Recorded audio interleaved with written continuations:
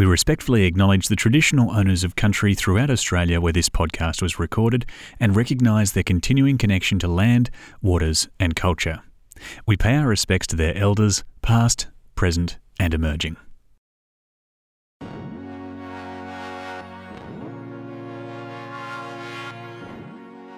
The built environment is one of the biggest contributors to climate change.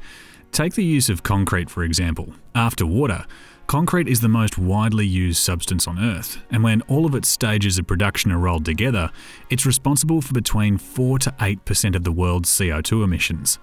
Some studies show that construction is even responsible for 23% of air pollution, 40% of drinking water pollution, and 50% of landfill wastes.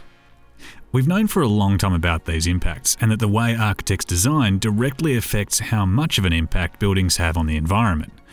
Until strict regulations are implemented, individual architects have to choose if their designs will place the environment at the forefront of their design considerations. I'm Daniel Moore, and in today's episode of Hearing Architecture, we're talking to Caroline Pidcock, Jenny Edwards and Joe Best about how architects are designing differently in the age of climate change. In 1992, Caroline Pidcock set up her architecture practice in Sydney while Australia was in a recession. After establishing that she wanted to work on sustainable projects and with clients who care about the environment, she clarified her firm's sustainability mission and also started working at the University of Newcastle, greening up their curriculum. The projects that her firm first produced focused on simple passive design strategies. Since then, her practice has evolved beyond sustainable design towards regenerative design that aims for buildings to give back to the environment. Caroline, thanks for joining us. You've been in the sustainable design game a long time now. How has your practice changed over time, and how has that affected your projects? So in 2018, I transformed my practice from being me and people in an office doing projects to just me working from home and being more strategic in the advice that I offer. So 2 years ago, I made that transformation. So one of the last projects I was doing in the office was this house in Mosman for a wonderful client who I had previously helped renovate an apartment block, a small apartment block that she owned. And you know what she had realised, she's in her, I'd say she's sort of roughly about 60. She realised that going forward, the house she wanted to live in, she was living in this very imposing, impressive sandstone house in Mosman with views of the harbour. And it was a nightmare to live in. It was over several levels. It was really not necessarily very comfortable in winter. It was super expensive to run from electricity and water, and it was down a hill, and so you didn't really walk anywhere. And so she had they owned this house that her mother-in-law was living in, that was on level access to the shops, a little Federation house that was in not great repair. No views of the water, but some lovely trees around. And so her brief was to create a house that she could live in, and she and her husband could live in going forward no matter what happened to them. So we needed it to be, it's not fully accessible, it's not 100% in DDA accessible, but it is fully accessible really.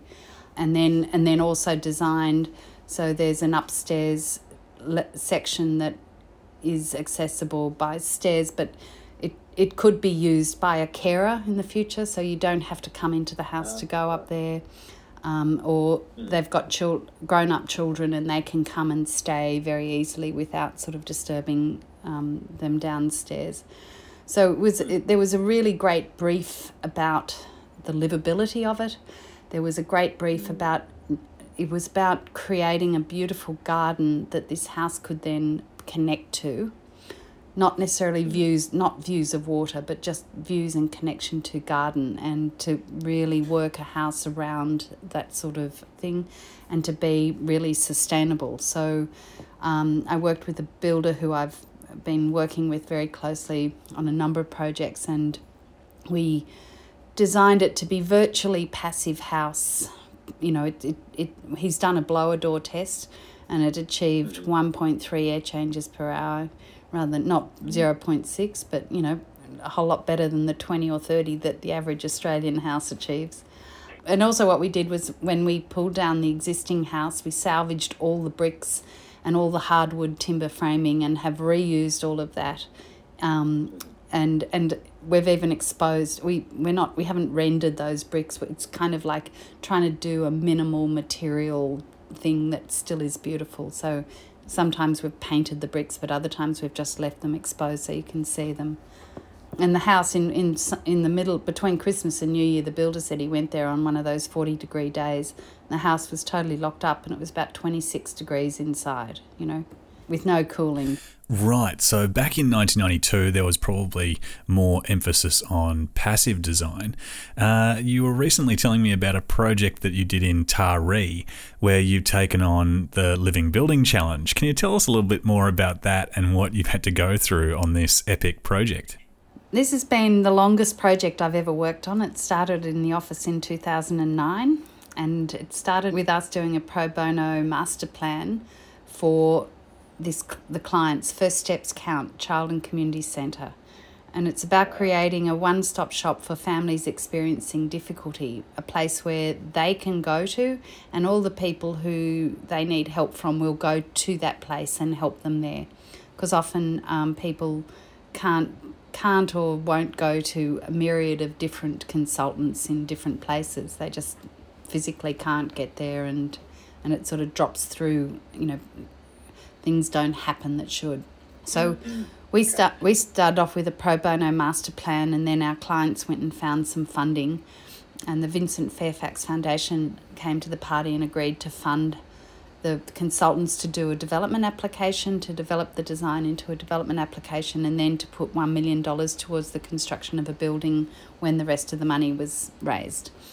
So we then that took a little while to get that funding, and then once we got it, it was probably by then 2012, and I found the Living Building Challenge over in Portland, and I came back and I said to the clients, because we'd got the funding by then and we were developing the design, and I said, would you like to consider the Living Building Challenge? And they said, what is it? And I said, well, it's a framework that suggests that every act of development should be positive and regenerative, not less bad, but actually good.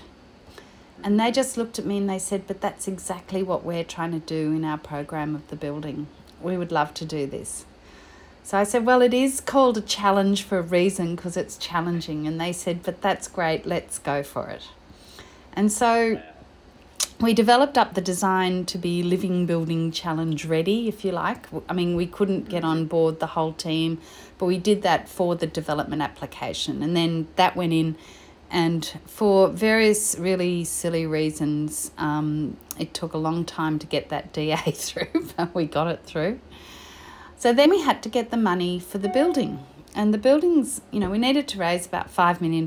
We had $1 million, so we needed another $4.5 million. And the New South Wales government a couple of years ago committed $2.5 million to it. And so with that $3.5 million, we decided, well, let's get going with it and we'll find the $1.5 million on the way. And this was then coinciding with when I was transitioning out of being project-based and into more strategic. And so I suggested that I replace myself as architect and become the sustainability guide.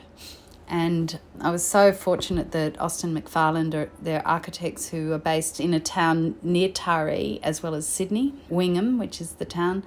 They were, initially when I asked them, they weren't available, and then a couple of months later they were available, and they've come on board and they are so great. It's such a joy to work with them. We also had to find a better engineer, not a better engineer. There was a local engineer who was very good, but he was retiring and his son was taking it on, and we needed to get someone who was his son wasn't actually a registered engineer. We needed to get someone else, and I found Damien from Cantilever Constructions here in Sydney, who had just found out about Living Building Challenge and just was totally in love with it. And so he came on board. And then we built the team. We had to get a said that the only way we're going to get this done properly is if we get a builder on board early and they become part of the team. Because it was government money, we had to do some sort of tender situation. So we went out for an expression of interest for early contractor appointment, and we found, with the assistance of the University of Newcastle, their construction management department has been so engaged in this project with us. They're helping us enormously on the materials, and they also helped us put together a list of 5 builders that could tender. Out of that, only 2 did, and out of that we ended up with Walter Duber from W&G Duber Builders, and they are fantastic, and Walter has been an unbelievably essential part of this. And then we got a hydraulic consultant, CJ Arms, who has worked on Brickworks project down in Melbourne, which is Living Building Challenge. It's going for the Living Building Challenge certification. And Blue Green Engineering to help on the electrical and mechanical, and David Duncan from X Aspect and now Sydney Design Collective to do the landscaping. Wow, that's really exciting. Can you elaborate a little bit on what it takes to actually be Living Building Challenge certified? Well, a whole lot of things. You've got to create more energy than you use in a year. You've got to capture and naturally treat all your own water on site and put it into the natural flows of the system. You've got to have materials that have no toxic chemicals in it, that are sourced mainly locally, and have minimal waste through both design and in construction. You've got to have a building that all people can easily access. It's got to be absolutely inspired and informed by biophilic design, which is about connecting people in meaningful and multi-sensory ways with nature regularly and all the time. There's so many things about it that are really beautiful, and it's got to look beautiful. It's one of the only sustainability frameworks I know that understands the importance of beauty to inspire people to care for the building and look after it, which is one of the most important things for enabling it to last a longer time. Yeah, that's really interesting, isn't it? I mean, it sounds like a lot of other rating systems primarily have an emphasis on how the building is going to perform, and it's really easy to measure those things to see how well it was actually implemented. But the Living Building Challenge certification process also allows for social sustainability to see how socially resilient the building is. That must be really hard to actually implement with some sort of certainty. Well, it's a really interesting, so the social aspect of our brief is high, that's what it's all about. So that part of it was actually not hard to do. But added on to that, there's, the builder is actively going to engage Indigenous apprentices to help build the place.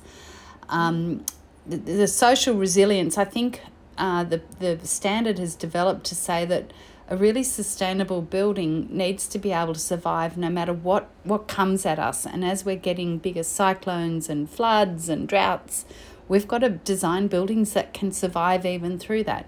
So that's why you've got to create 105% of your energy use, so that if there is an event, you've got a battery with storage enough to make that building operate at a very basic level for 2 weeks of power and water. So it's really, it does make you think that, and we've had the summer from hell, which just goes to, and now we're going through this COVID thing. And I think all of this is highlighting to me that resilience and the ability to survive no matter what comes at you is so critical for architects to understand and to incorporate into their work. Yeah, it's a really important thing to remember that anyone can implement regenerative design into their projects. They just have to make the choice. So for any architects or students of architects or graduates who are listening at home, what message would you like to give them about regenerative design? Well, one of the many aspects of regenerative design that really impacted me and the way I'm thinking is the idea that we shouldn't be going to a project and trying to find problems to solve. Because when you're solving problems, you're almost isolating things into their own little units, and it's a bit of a downward negative energy thing. When you go into a project, what you should be doing is really trying to deeply understand the systems that are at play in that project. The place and the ecology, the people, the flora and fauna, and look for the potential of realizing how they can all co-evolve and benefit from that project, and what how that project might change to enable that to happen so that the best potential can be realized through your work. That's wonderful, Caroline. Thank you so much for being involved in the podcast. We look forward to seeing how the Taree project and all of your other projects finish up in the future. Thank you so much. Thank you very much, Daniel, and I think it's fantastic that you're doing this, so thank you. Oh wow, thanks again. Cheers. There are a lot of architecture firms in Australia that focus on energy efficient design, but there are very few firms that focus on architecture science. Jenny Edwards is a scientist who integrates her scientific approach to building design in Canberra. Lighthouse Architecture and Science is where Jenny has a team of scientists and architects working together to thermally model their work to maximise the efficiency of their designs well before they start construction. Jenny has taken advantage of this process on two of her own projects as well. One was an extension to an existing house, as well as her new house, which was a new build. Jenny, thanks for joining us. Working on your own project must come with its own challenges, but what did you have to allow for when you were designing for your homes in Canberra's climate? Canberra is a really challenging climate. It's also, I say, the perfect climate for good solar passive design. You know, we get really cold winters. We can get consecutive -8s, and we did the first year I moved into this house 3 winters ago. So it was a great test because I had no heating in my first year. So -8s. So we're dealing for that really intense cold. But, of course, Canberra winters are really sunny, so we do have opportunity to soak up a lot of free heat if we design for it. The reverse of that is in summer, we also get incredibly hot. So we will also have consecutive days over 40 degrees. So we have to battle both ends of the spectrum. And again, that's where solar passive design, the old classic solar passive design, which is about letting the sun in winter, but ensuring that you shade from it in summer, is really what it boils down to. It's not rocket science. Soak it up in winter, shade it in summer. So I'll probably bring it up again and again. Windows. A lot of new Australian houses have too much glass. You know, I always call it lazy architecture to have walls of glass. It's really important to think about the glazing levels and your particular climate. But our houses typically have much lower glass levels than certainly typical architect design new homes, and even project homes. But they do not feel dark. You know, they are light filled. They feel really spacious because we have very, very carefully positioned them, and to ensure that we still have that beautiful connection to outdoors and great natural light and great thermal management. So yeah, back to my own house. It's I'm sitting in it right now, actually in the sun, and it's on a tiny little block, and it's actually north to the street. So it's only 13.5 metres wide by 30 metres long. So to make the most of the northern aspect, we had to do really clever design, and full credit to the architects here. They're the ones who made the design work so beautifully, you know, cleverly stepping out the design to capture that northern light in the rear parts of the home. So it was a lovely, well, all of our projects are, but particularly with this one, a really nice integration of the architecture and science. Right, okay. Let's talk a little bit more about the science side of it. So you mentioned that we've got passive solar design, so I'm guessing you've got a long edge that's facing north for living spaces. Is there other things that are slightly more active in the building and not purely reliant on the passive elements of the house? Yep, a couple of things there. Can I just address the first sort of assumption you made, which is that solar passive design does have this long axis, you know, running east-west, so you face north. Yeah, that's ideal. And if you've got that, then it's a piece of cake. But I would say you don't have to have that. That's where the great architecture comes in. And my block is the reverse of that. And we've designed 8+ star houses on any orientation block. That's, again, you just got to integrate that architecture and science to do a cleverer design. You know, a long axis east-west, you can do your rectangle, plonk it along rectangle.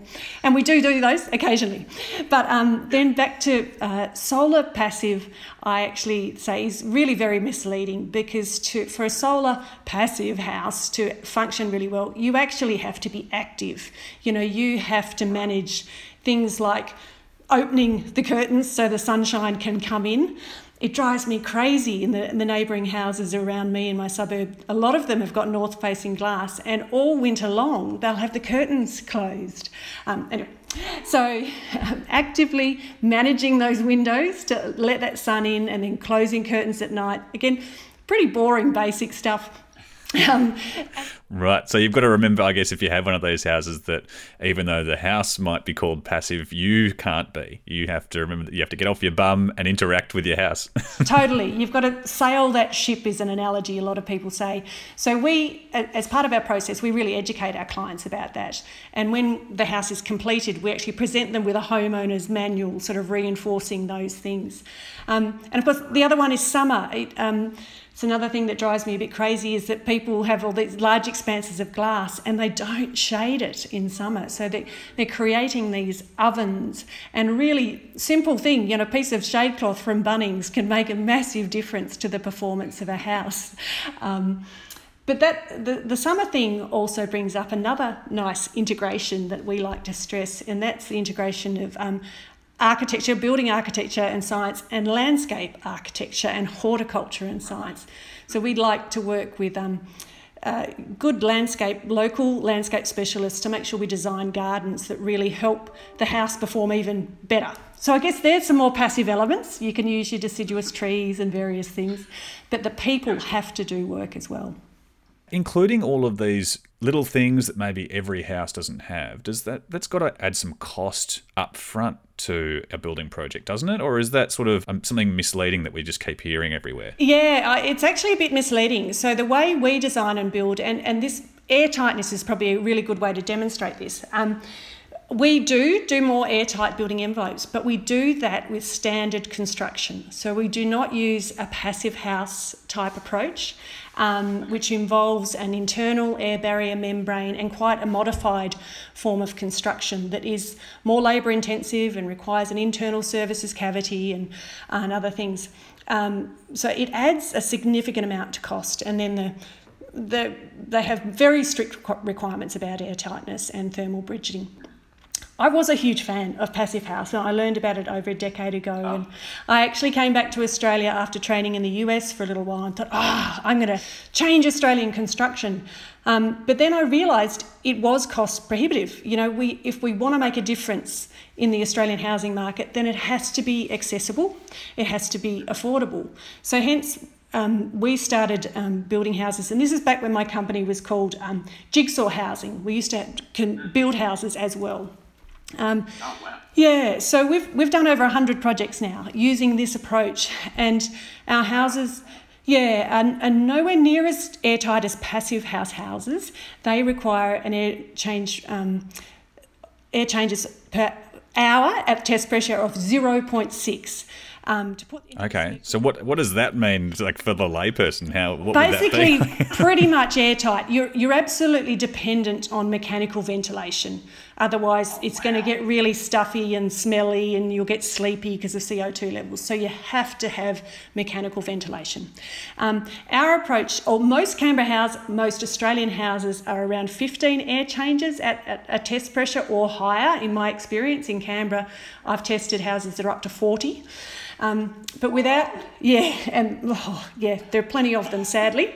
One at Mount Buller I tested was 40 air changes. Crazy. But what we aim for is something in between. Again, with standard construction, we've found, just with really good detailing, paying attention to reducing the number of penetrations through the plasterboard lining of your house, not having lots of downlights, combining a ceiling light and a fan instead of having multiple holes in your ceiling, using LED wall-mounted lighting, really simple stuff, and making sure the electrician and the plumbers know that not going to let them create a great big hole, that you want them to pay attention to that. Anyway, using that simple approach, we can get houses down between 3 and 6 air changes per hour, and that, which is a massive improvement. And in a climate like Canberra's over winter, there's almost a linear relationship between the air leakage rate and your winter energy consumption. So we've shown that our houses, or my house, for example, uses less energy than a Passive House accredited house here in Canberra. Wow. So Passive House is one approach. There's a more affordable approach, and I've got a blog about that. Oh, right. Okay. And is that blog on the Lighthouse website? Yeah, on the Lighthouse Journal page. You'll have to. It's an older one, but if you search for Passive House on the journal, you'll find it. And it explains the sort of relationship between Passive House and the Australian developed, CSIRO developed National House Energy Rating Scheme, which I think is the most misunderstood and underutilised tool in Australian design. It is a really... Oh, really? Yeah, it's a really clever piece of software, and it's never been communicated well.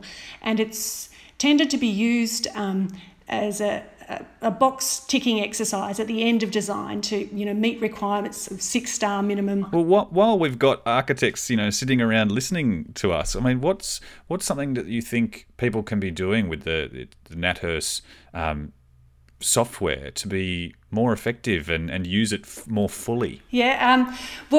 Collaborate with a local assessor who knows your climate, who knows the software, and do it early on, and do it on a few projects. Even just doing it on a few projects will be enough for you to learn a lot. As I said, my architects in my team have learned so much. There's little left for me to do these days. Engage and collaborate. And test things early in the design process. So what if I did swing the house around by 15 degrees, or what if I popped the living area out this side and the bedrooms around that corner, or increase this window up to the insulation levels or the window performance? It can show you the thermal bang for buck immediately. So it can really help you, and it helps your clients make informed decisions about how they want to invest their money, because there are all sorts of assumptions people can make. Again, back to windows, here I go again. With my house, where we have optimised it for its site and location, the window sizes are great. I've got double glazing. We don't use anything but double glazing in Canberra. But a lot of people would assume, but if you'd done triple glazing, it would have been even better. But it's not the case. So my house, if we switch to triple glazing, the overall energy requirements are actually unchanged. The heating or cooling load changes slightly, but the thermal and energy efficiency benefit is actually nil. Yet it would have cost me a lot of money to put in triple glazing. So, integrating that science can help you design better and save your clients money in terms of build cost and running costs.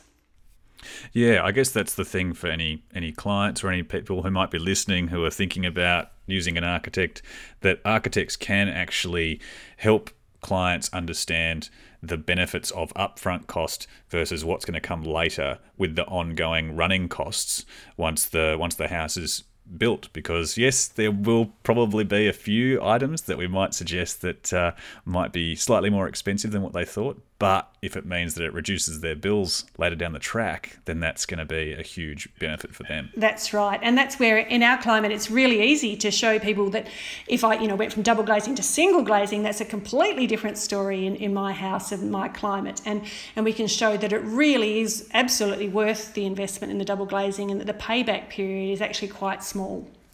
Yeah. Okay, right. With the impacts of climate change getting worse year on year, how are your clients perceiving the houses that you've designed for them, and are they seeing the benefits that Lighthouse is talking about when you're designing these homes and specifying these amazing buildings that perform so well? Yeah, the short answer is yes. People come to us with it, you know, they've got a real underlying interest in sustainability, and often it's, you know, connected to climate change. And yes, we do get the results. So, you know, I've stressed again, we use that modelling, and with that modelling we are looking at the predicted cooling requirements as well as the heating requirements. So we're ensuring that a house performs well, you know, all year round, because that's critical. You know, you can get 6 stars and you can create a house that's great in summer and crap in winter, or the other way round. But you want it to do well all year round. And we collect data from our houses, not all of them, but a lot of our clients are incredibly enthusiastic about giving us feedback. So they are proudly contacting us going, oh my gosh, it's 41 degrees outside and it's only 25 in here and we haven't had to put anything on.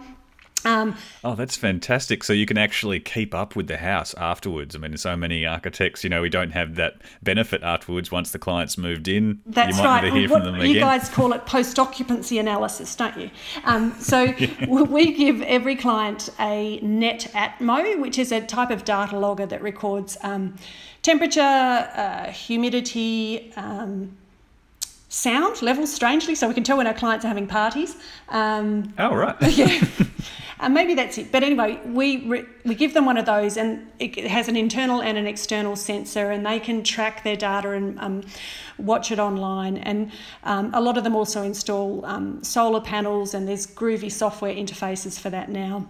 So yeah, the type of clients we attract engage in that, but we do know they are performing well. Or if, you know, occasionally a client will come back and say, oh, well, we're finding this room's getting quite hot, and invariably we'll look and we'll go, well, yeah, that's because that's got that western facing window we talked about, and remember you're going to put external shading, or you're waiting for that tree to grow up.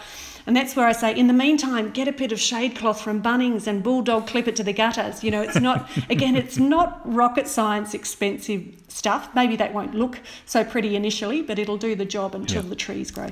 Fantastic. And I mean, in terms of the wonderful impacts of a well-designed house that performs really well, I guess, in reducing the impact of energy usage and being close to carbon positive. Is there other benefits that you've found? I mean, are you integrating with landscape design? You mentioned that before. Is there something where the building has been giving back to the landscape or giving back to the environment through the Lighthouse buildings? Oh, well, I think the main thing we give back to the environment really is that our houses have a small footprint. You know, compared to the typical Australian home, our houses are small. So space efficiency, I say, number one, if you're interested in sustainability, then make your house smaller. And the way to make a great small house is to integrate architecture. You know, architects, I want to stress, I'm a massive fan of architecture. Science is not the answer to everything at all. The great architecture allows you to have a small footprint, which leaves you with so much more outdoor space. So again, if we use the example of my own house, it's a 405 square metre block. I've got a 4-bedroom, 2-bathroom home. My husband works from home.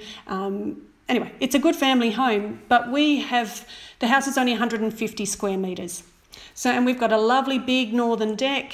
We've got a great courtyard out to one side. We've got a small deck out to the other side. A big strip of garden down, it's only 3 metres wide, but with good architecture, landscape architecture, a really productive strip of garden. And every window in the house now looks out to greenery. Although I'm in a high-density suburb, I've got views to the outdoor. So I want to stress that our houses are not just about thermal performance, they are about quality of life. You know, with thermal performance comes comfort and temperature stability and good indoor air quality, which is all about health. But you need more than that for good mental health.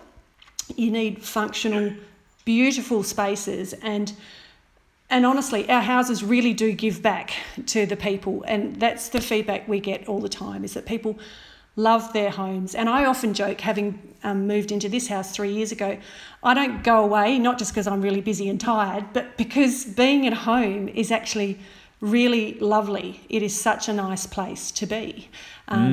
So did that sort of answer the question? Absolutely. I think that's really rare, and it's probably something that people might not be able to articulate in their brief, that they'd love their house to be a place to, as respite, recovery, sort of a sanctuary when they get home from work or home from a hard day somewhere else. So, I think it's absolutely fantastic that you're getting that feedback from your clients. If there's one thing that you could say to all the architects listening today, what would you like to say to them? Show people your work, engage with your clients, and if you get the opportunity, open up your projects to let people come in and see them, because you've got to realise that most people in the mass market, their only opportunity to see houses are project homes in display villages, and they can be soul destroying. They don't get to visit well-designed, architect-designed homes. Sadly, a lot of that is because they tend to be high-end, more expensive houses. We want architecture to be accessible to the mass market. So one of the things that we are really passionate about at Lighthouse is opening our home. So not just my home, a lot of our clients are really happy to open up for events like Sustainable House Day by Renew and Solar House Day by the Institute. And then here in Canberra, we have another event called the Design Canberra Festival, which we participate in every year. So my house alone has had over 1,000 visitors in its first 3 years. But a lot of our clients are willing to do that, because they realise that, until you can see it, feel it and experience it, you often can't get it. Most of us have lived in crappy houses. We don't realise that it can be so much better. So keep up the good work, everyone. And that's such a really, really good point, because I guess so much of talking about environmentally sustainable design or regenerative design is that so much of it can be conceptual. So actually getting there to experience it is so much more than trying to envision it when someone's describing it to you. All right, well, Jenny, thank you so much for being involved in the podcast. It's been great talking to you. And if anyone would like to see the work that you've been doing and the rest of your team, they should jump onto the Lighthouse Architecture and Science website, I assume. Absolutely, that'd be great. All right, thank you so much. Thank you. Cheers. The worst effects of climate change in Australia can be clearly seen in locations with the most extreme temperatures. In the Australian tropics, architecture firm Troppo has been designing beautiful buildings to suit their climate for the past 40 years. This meant reintroducing lightweight houses oriented towards the prevailing breezes, long thin floor plans that allowed the air to move through the building, and large roofs that shade all walls and openings. But over the years, more buildings, including government-funded buildings, have favoured heavy masonry materials and mechanical air conditioning systems to cool them. Joe, thanks for joining us. When it comes to designing for climate, should we be writing off concrete and masonry? I mean, what are the worst materials to use? Any material can be of use, of course, if it's used in the correct way for its location. And as you've mentioned, Troppo work in a lot of different environmental regions, and that response needs to be specific to each of those individually. And right down to kind of individual sites and the microclimate that they might have. In this particular location in Darwin, the climatic conditions on the coast are very different to those sort of down the track 30 kilometres in Humpty Doo. So, you need to be quite well sort of versed in what those specific environmental microclimates are. So in terms of the materials question, I guess when we're talking about responding to climate and trying to produce thermal comfort through design as opposed to mechanical conditioning, you're trying in the tropics, I'm talking here, to reduce the heat gain. So masonry can work in your favour if it's well shaded or completely shaded, doesn't get any kind of solar access, and in that sense it can store cools. But what you need is an outer skin that is porous and breathable and can cool quickly in the evening. The problem with concrete block, which has become kind of the standard housing product these days, is that if you've got a block wall that's kind of getting solar exposure all day, we know that the heat lag for that material is about 8 hours. So by the time it's time to go to bed, that block is starting to release that heat, and people find that it's hotter inside their buildings than it is outside when it's nice and cool. So there's a real problem with just those basic principles not being applied, and we see this particularly in public housing and housing in Aboriginal communities where there isn't a reliable energy source, or people sometimes are unable to pay their power bills, and then the power gets cut off entirely. So they're stuck in a building that's hotter inside than outside, and they can't even turn on the most basic cooling mechanism, the ceiling fan, anymore. So it's a bit of a, I guess it's that we're constantly chasing our tail in this kind of generic design approach that doesn't make any specific sort of response to those specific climate conditions. Yeah, right. And I mean, it was interesting that you were saying that, in Indigenous communities that they might not have any access to well-considered, designed buildings so that they can actually escape some of the harshest microclimates that we have in Australia. But you've actually done some work in the Galawinku Remote Community Housing Project. Can you tell us a little bit about that project and how you actually used regenerative or sustainable design thinking in that project? Yeah, we've done a lot of work across a lot of Australia, I guess specifically in the Northern Territory is my experience. The Galawinku house was a really interesting one because it was a much broader program than simply whacking some houses down in an Aboriginal community. It started with an extensive consultation process where individual tenants and their families were spent time with the architects to discuss exactly what their needs were, how many people might be living in the house, and that's a seasonal and culturally nuanced number that changes all year round. But people have responsibility, and it may be that there will be 20 people staying, 30 people even staying on a property at any given time. So how do you allow a house to be able to perform its most basic sort of needs of shelter, but also allow to become a meeting place and a gathering place for those special times.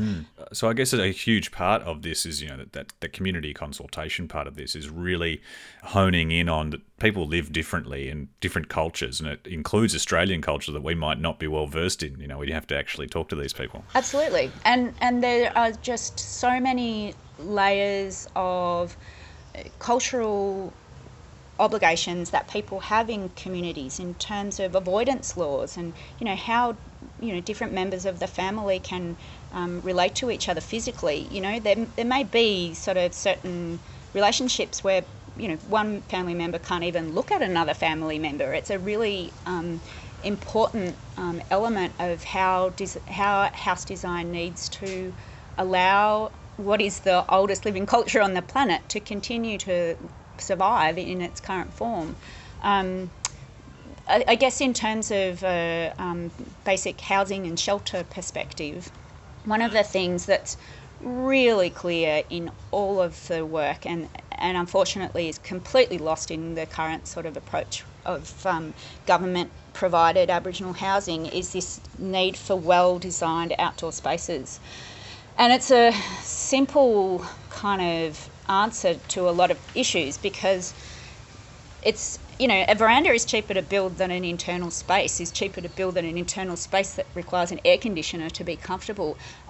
So it's got an affordability big tick to it, but it also provides, a surveillance opportunity for people to be able to sit out and see what's kind of happening on the street. It also provides that shelter and shade to that external wall or opening that we were talking about earlier. So, it's the lack of this kind of opportunity for good outdoor spaces in housing, I think, is a really simple error that needs to sort of quickly be corrected. And you see in communities regularly people kind of building their own makeshift shade structures that are from traditional techniques of using sometimes ironwood leaves for the shade on the top with just a simple post and beam sort of timber structure.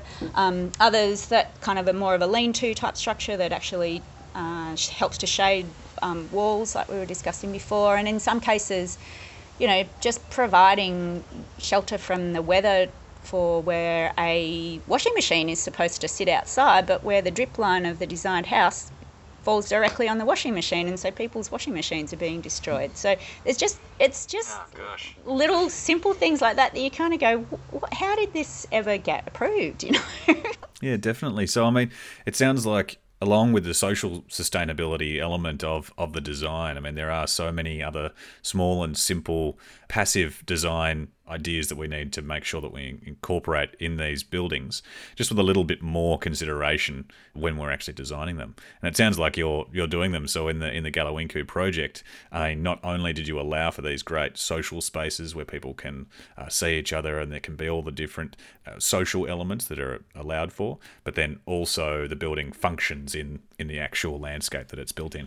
Yeah, and there's that particular project. It's got to be pushing sort of 20 years old now, and we've done some other work out there since. And Galawinku went through 2 very big cyclones in a single season a few years ago, and a lot of housing stock was destroyed in that. It was old and uncoded, and there was obviously a lot of people that were immediately homeless. So the program to sort of rehouse some of those, to rehouse those people has been an ongoing one. And when we went out there to more recently, the houses from the old housing project are all still there, apart from one that burnt down, and loved dearly, and people are kind of like, why are we getting these, block houses now? These buildings work so much better, and they break all the rules in terms of what current sort of scheduling and specifications are for these houses. They're lightweight, they've got glass louvers, most of which are all still the original louvers. They've got big verandas, they've got outdoor kitchens, they're really well loved in the community, which is great to see, and I think a testament to the fact that you don't need an aircon, and good sort of design has longevity in it, and longevity equals sustainability, because if we continue to design and build houses that are engineered to fail, then how does that in any way tick a sustainability box? Absolutely. So I guess that's a huge part of it, is it needs to be something that can be affordable, that can also be built easily, can withstand the changes that's happening to the climate at the moment, but then also something that the people are going to love to live in once they're actually in there. So yeah, that's a huge other box that you've ticked. The other big one is the maintenance thing. So there's this continued lie that is pandered in departments of housing around the country that Aboriginal people destroy homes, and this is a well documented fact. This is not the case. Any maintenance that's done on a public housing building in this country is documented and needs to be, accounted for. And when you go through that, there is no greater rate of destruction of houses by Aboriginal people than there is of any other person in this country. And what is happening, though, is just a casual scrutiny, I think, is the perfect description of out of sight, out of mind in terms of quality of building, quality of servicing, and a zero maintenance program. So instead of buildings that are more appropriate for culture, climate, and environment, they're built from materials that are considered to be indestructible, and so therefore no maintenance is required, and apparently that's a better option. And I guess what's interesting about that original Galawinku project was it wasn't just about the houses. There was also a training opportunity for people in the community, and there were a bunch of guys who got their Cert 4 in building on that project who then continued to maintain those buildings and be employed for a long time afterwards, some of whom are still doing that today. So, you know, it's it's a much bigger concept and you know, asset to the community than just a building. And it needs to be thought of in this much broader context. Yeah, absolutely. And I think so many people just think about maybe the design side, then the construction side, but after a building's finished, we have to think about 40 to maybe even 100 years of extra work that's going to go into that building. So that's a huge portion of it. Again, design and material choice can limit what that maintenance is, but if you've got a strategy of zero maintenance, which is what the Northern Territory Department of Housing has, it seems, then which you know is a legal right of every single person in this country, then you know, how are you ever going to be able to come up with any kind of innovative response to specific community and tenant needs? Yeah, it's just a fundamental human right, I think, that we need to make sure that we're allowing for in any of these sorts of any housing, not just community housing, but well, especially community housing though. The other question that I wanted to ask is that you've been in the Northern Territory now for 16 years, and because you're designing to suit climate, have you actually seen some changes due to climate change? Look, definitely, and I guess before I came to the Territory, actually probably when I first arrived here, it was something like 11 days over 35 degrees that we had in Darwin. And 35 probably doesn't sound too high to anyone down south when you can get to temperatures like 45 quite easily. But when you add 98% humidity to that, the thermal comfort probably sits somewhere around about 55 degrees. So, you know, the humidity is, I guess, our most difficult sort of oppressive climatic characteristic that we need to respond to. But I guess the projected outlook for temperature in the top end is something like 114 days over 35, and when you start talking about those sorts of, you know, prolonged hot spells that are going to be accompanied by high humidity, then, you know, we really do need to start sort of thinking different, well, not differently, but like, I guess, how do we adapt to this in a way that isn't going to just create a bigger sort of draw on power, and that is, you know, not being offset with renewables, which are the uptake of which aren't so great in the Territory. We're getting better, but, you know, I think there's a easy kind of response from developers and you know, housing providers. It's like, we'll just put another aircon on. And it's like, well, hang on, wait a minute. Maybe this is an opportunity to look more broadly at our urban design and our sort of larger scale sort of approach to building cities. There was recently a fantastic study that was done up here on the heat island effect in Darwin, and you know, just seeing the amount of bitumen that is in our city centre, the amount of heat that creates, and the lack of green and the lack of shade, it's glaringly obvious that this needs to be an urban approach.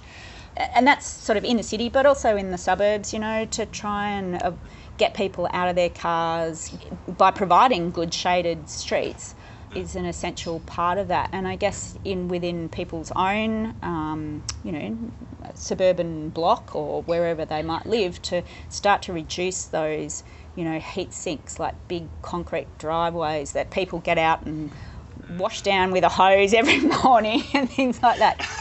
And we, like, even I can grow a plant in the Territory. So, you know, gardens are an essential element to all housing here. And, you know, it's so easy, and you just can kind of throw a few seeds in the ground and watch it grow. It's that idea of, using what occurs here naturally to your advantage is a really quite a simple thing. And you know, like, I'm sitting at the moment in our conference room, which is outside in the garden of our office. Like, you don't need to kind of be constantly pushing inside.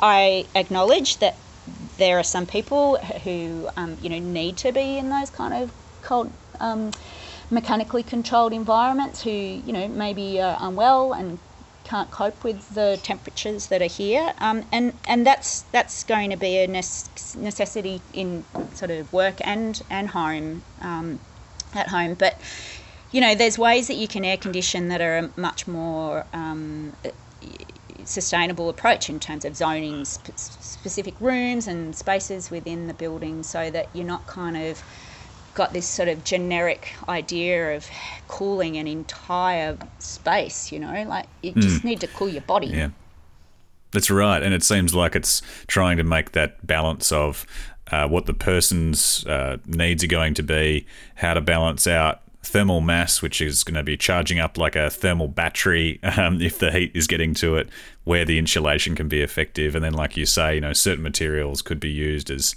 windbreaks or solar breaks if you can, so you can shade or get wind through to passively cool these places down. But it all sort of comes back to, as you were saying, the type of people who live in those places, so that if they really, really have to have this sort of, you know, maintained 19 degree internal temperature, then maybe they need to go towards something that's a little bit more like Passive House. All right, Jo, well, thank you so much for joining us on the Hearing Architecture podcast. It's been wonderful watching all of Troppo's work. So thank you so much, Jo. No worries at all. This has been the second episode of Season 2 of Hearing Architecture. Thanks so much for listening. The more support we get from you, the more episodes we get to make. So if you'd like to show your support, please rate, review and subscribe to Hearing Architecture in your favourite podcast app. Thank you to our guests in this episode, Caroline Pidcock, Jenny Edwards and Jo Best, for their contribution to the architecture profession and the community. The interviews in this episode were coordinated around Australia by Imagine committee members Jamila Jahangiri, Vaughan Cockburn and James Goffwin. Produced by the Australian Institute of Architects Emerging Architects and Graduates Network in collaboration with Open Creative Studio. Written and directed by Daniel Moore. To learn more about what the Australian Institute of Architects is doing to support architects and the community, please visit architecture.com.au.